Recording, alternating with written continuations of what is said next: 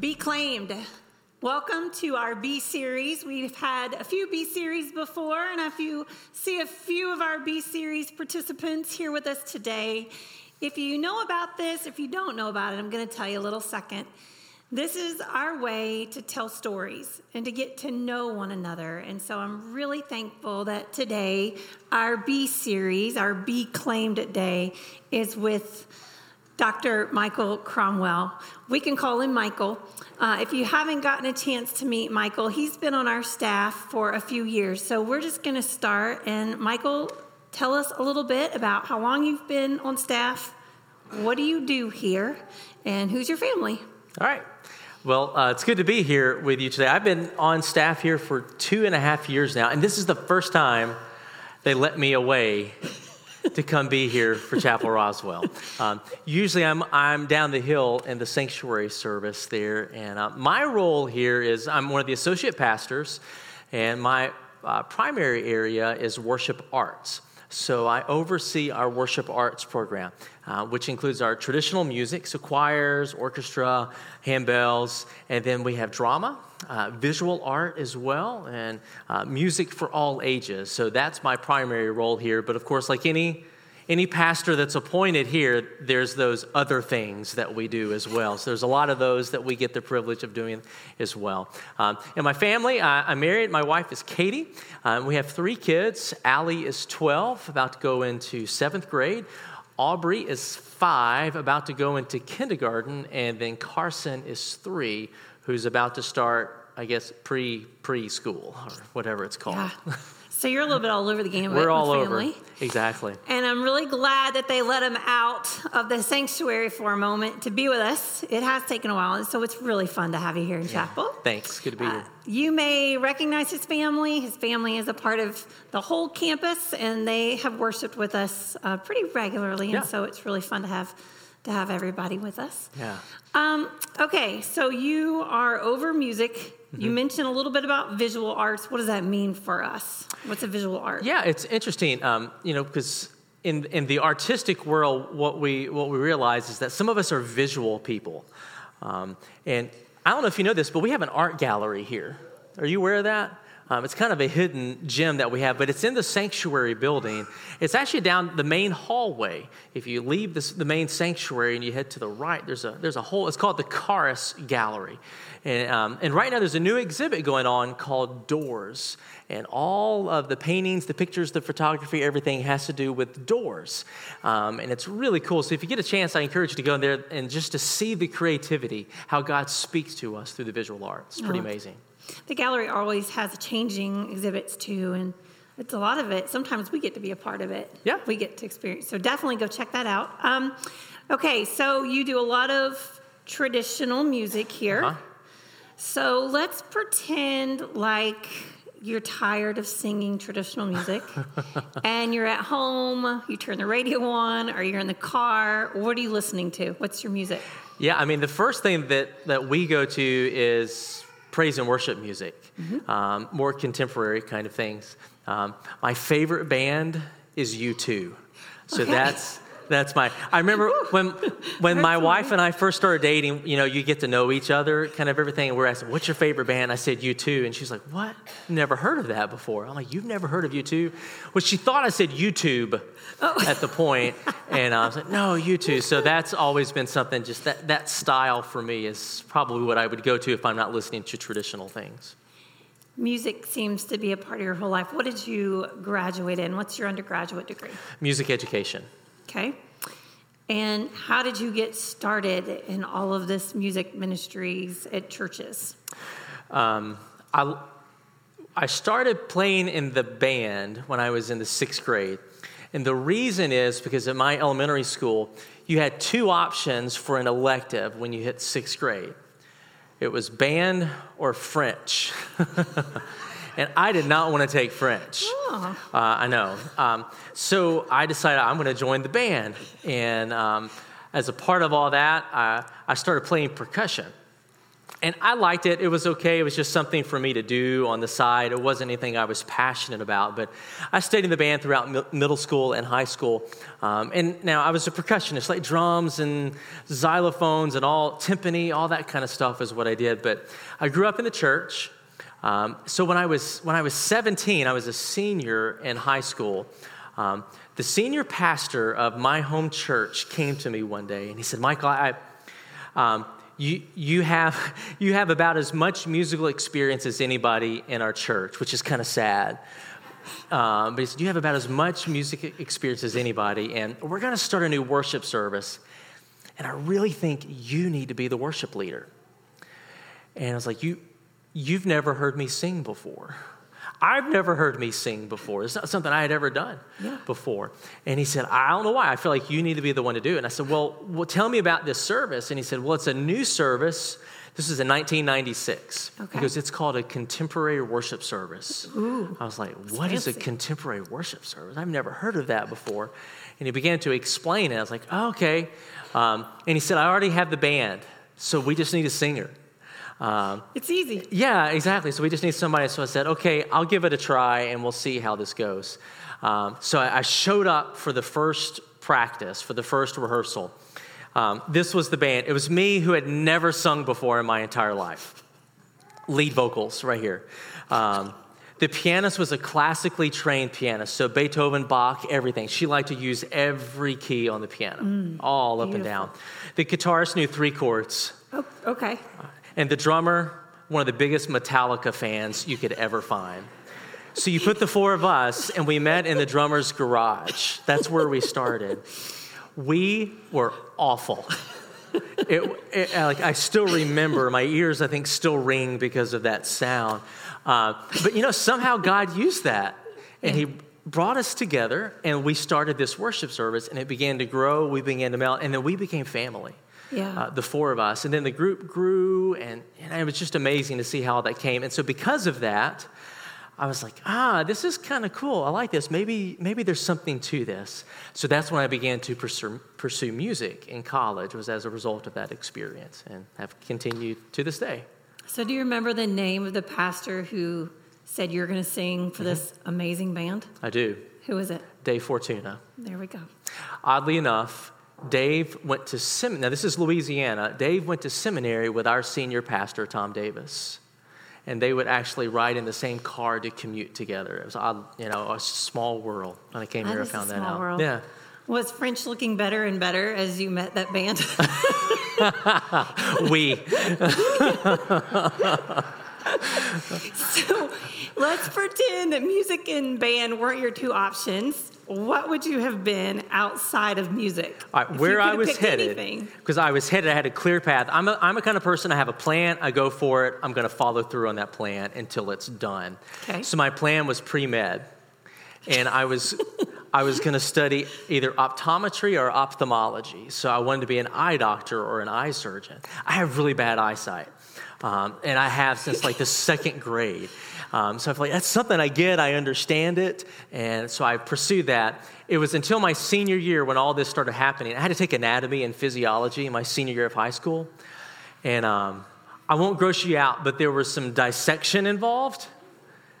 Not frogs, but other things. Right, I'm with you. And I thought, maybe this isn't quite so much for me. And so as a result of all that, I decided to change to music. And so it sounds to me that your path changed because someone saw something in you. Yeah. And it changed your course. Yeah. It changed that call, or I would use the word claiming on your life. Yeah. Was that the first time someone claimed you for ministry, or was there another time? It was not the first time. When I was, I'll give you the pre-story to the story. How about that? I'll make it really short. My mom and dad were told that they would never have children, that it just wasn't possible for them to have kids. So what they did is they said, you know what, we still want to have a family. And so there are ways to do that. So my mom and dad adopted 2 kids, a boy and a girl, and had their family. Their family of 4 was complete until one Good Friday. It was the day, Good Friday, that my mom went to the doctor. And all of a sudden, she heard the nurses screaming in the hallway. And the doctor came in and he said, I don't know how this is possible, but you're pregnant. So on Good Friday, my mom calls me every Good Friday. Oh. And she says, Good Friday is so good for many reasons for me. And they found out that they were pregnant with me. My mom spent 8 months in the bed with me. It was a really hard pregnancy for her. But I was born. And wasn't supposed to be, but God has a way of doing things that we think's impossible. So I was born, and on my baptism, so I think there's a picture here somewhere of me being baptized, and during that, so there I am. There it is. Yeah, I had more hair than do I do now, but I'm being baptized there, and that pastor her name is Lee Joyner, Reverend Lee Joyner, and she had a special place in my family's heart. She actually helped my mom and dad adopt my brother and sisters. That was a big part of her ministries, helping families complete their families. And so when she baptized me in that picture, she held me up. I think of it, you ever seen The Lion King?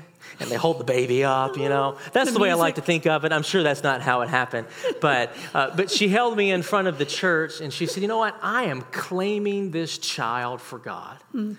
That one day, God is going to call this child into ministry. May it be so, Lord. And that was a constant, my parents constantly reminded me of that. And that's a lot to live with, but to know that somebody else, I was just born, somebody else saw something, knew something, and claimed, and then Dave as well saw something in me. I never would have seen that in myself. I never would have put myself out. Believe it or not, I'm an introvert. I'm the kind of person I like to withdraw. I don't like to put myself out there, but for other people to see something in me and claim that in me is pretty amazing. And I think that's an important thing to remember, especially this day, as we have baptized 2 precious children, Anna and Emerson. We don't know what God has claimed for their lives, but we see it, and we know that with every baptism, God claims one more act of service, one more act of devotion, and one more act of grace. And the cool thing about that is my home church took the baptismal vows seriously, that they helped raise me in the Christian faith. Yes, my parents were loving. They raised me in a Christian house. My brother and sister were vital in my life too, but the church family helped raise me. Mr. Ellerby, my 5th and 6th grade Sunday school teacher, who was the most boring teacher in the world, but he showed up every single Sunday and loved us dearly. So as a church, we have that responsibility to help raise these kids, the kids that we see here in the Christian faith.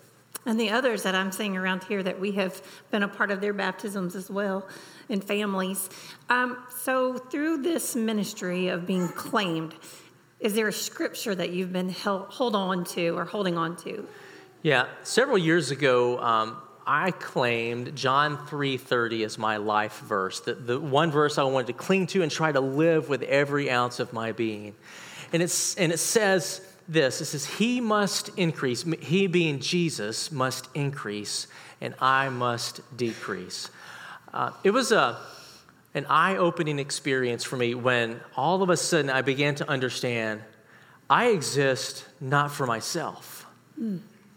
I exist for the glory of God and for the benefit of others, not for me. And when I realized that was so freeing. It took all the pressure off that I had to be so much, but that God had already claimed me, and that's who I was called to be. And so every day, I begin my day with this scripture in prayer, and I end my day with this scripture in prayer. And so throughout these years, that has been kind of a consistent theme for you. Yeah. And I love that you said that takes the pressure off. Because it's not us holding to God's standards, it's allowing God to hold us, hold differently. It changes it, it reverses it. Right, yeah.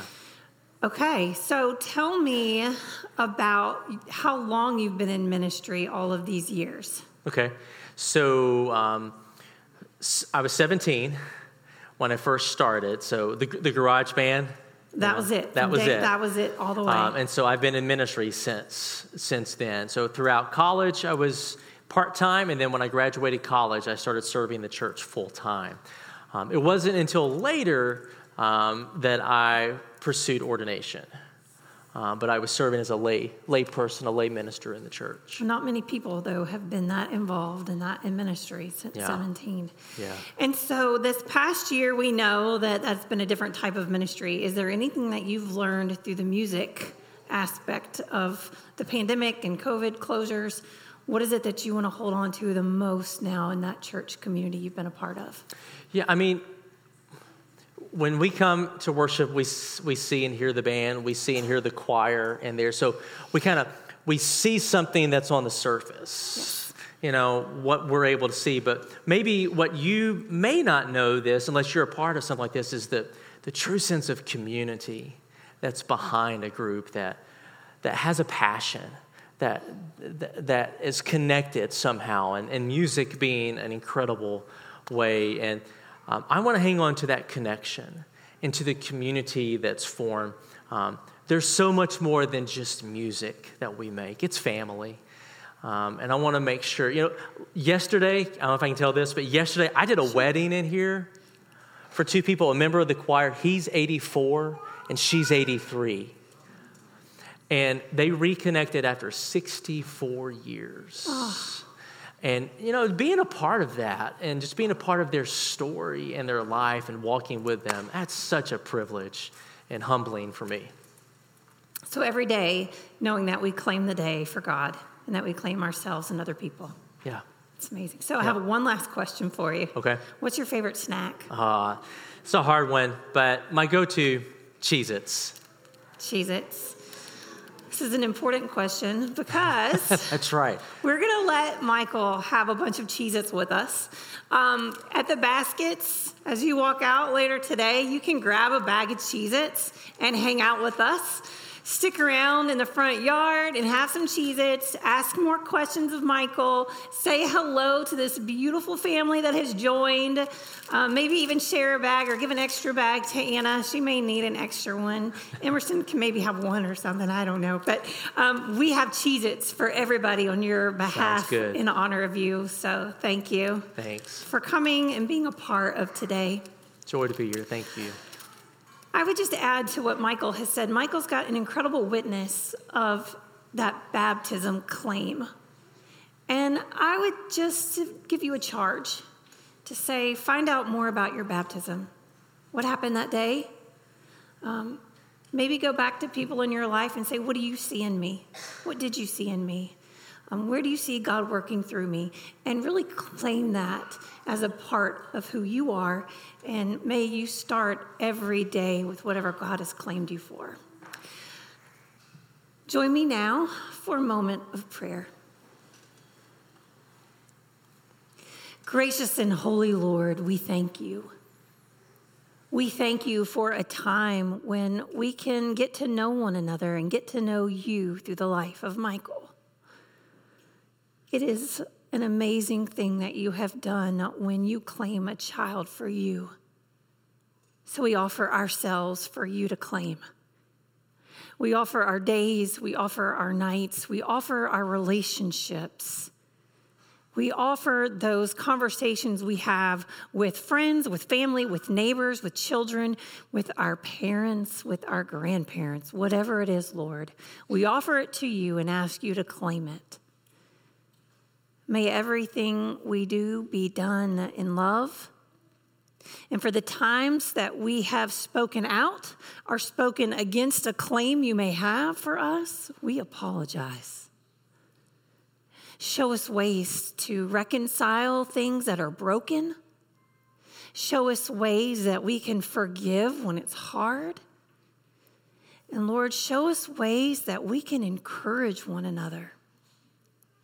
And for the many people who do not have the gift of family, for the many people who do not have the gift of community, Lord, send us to them so we may help fill that void.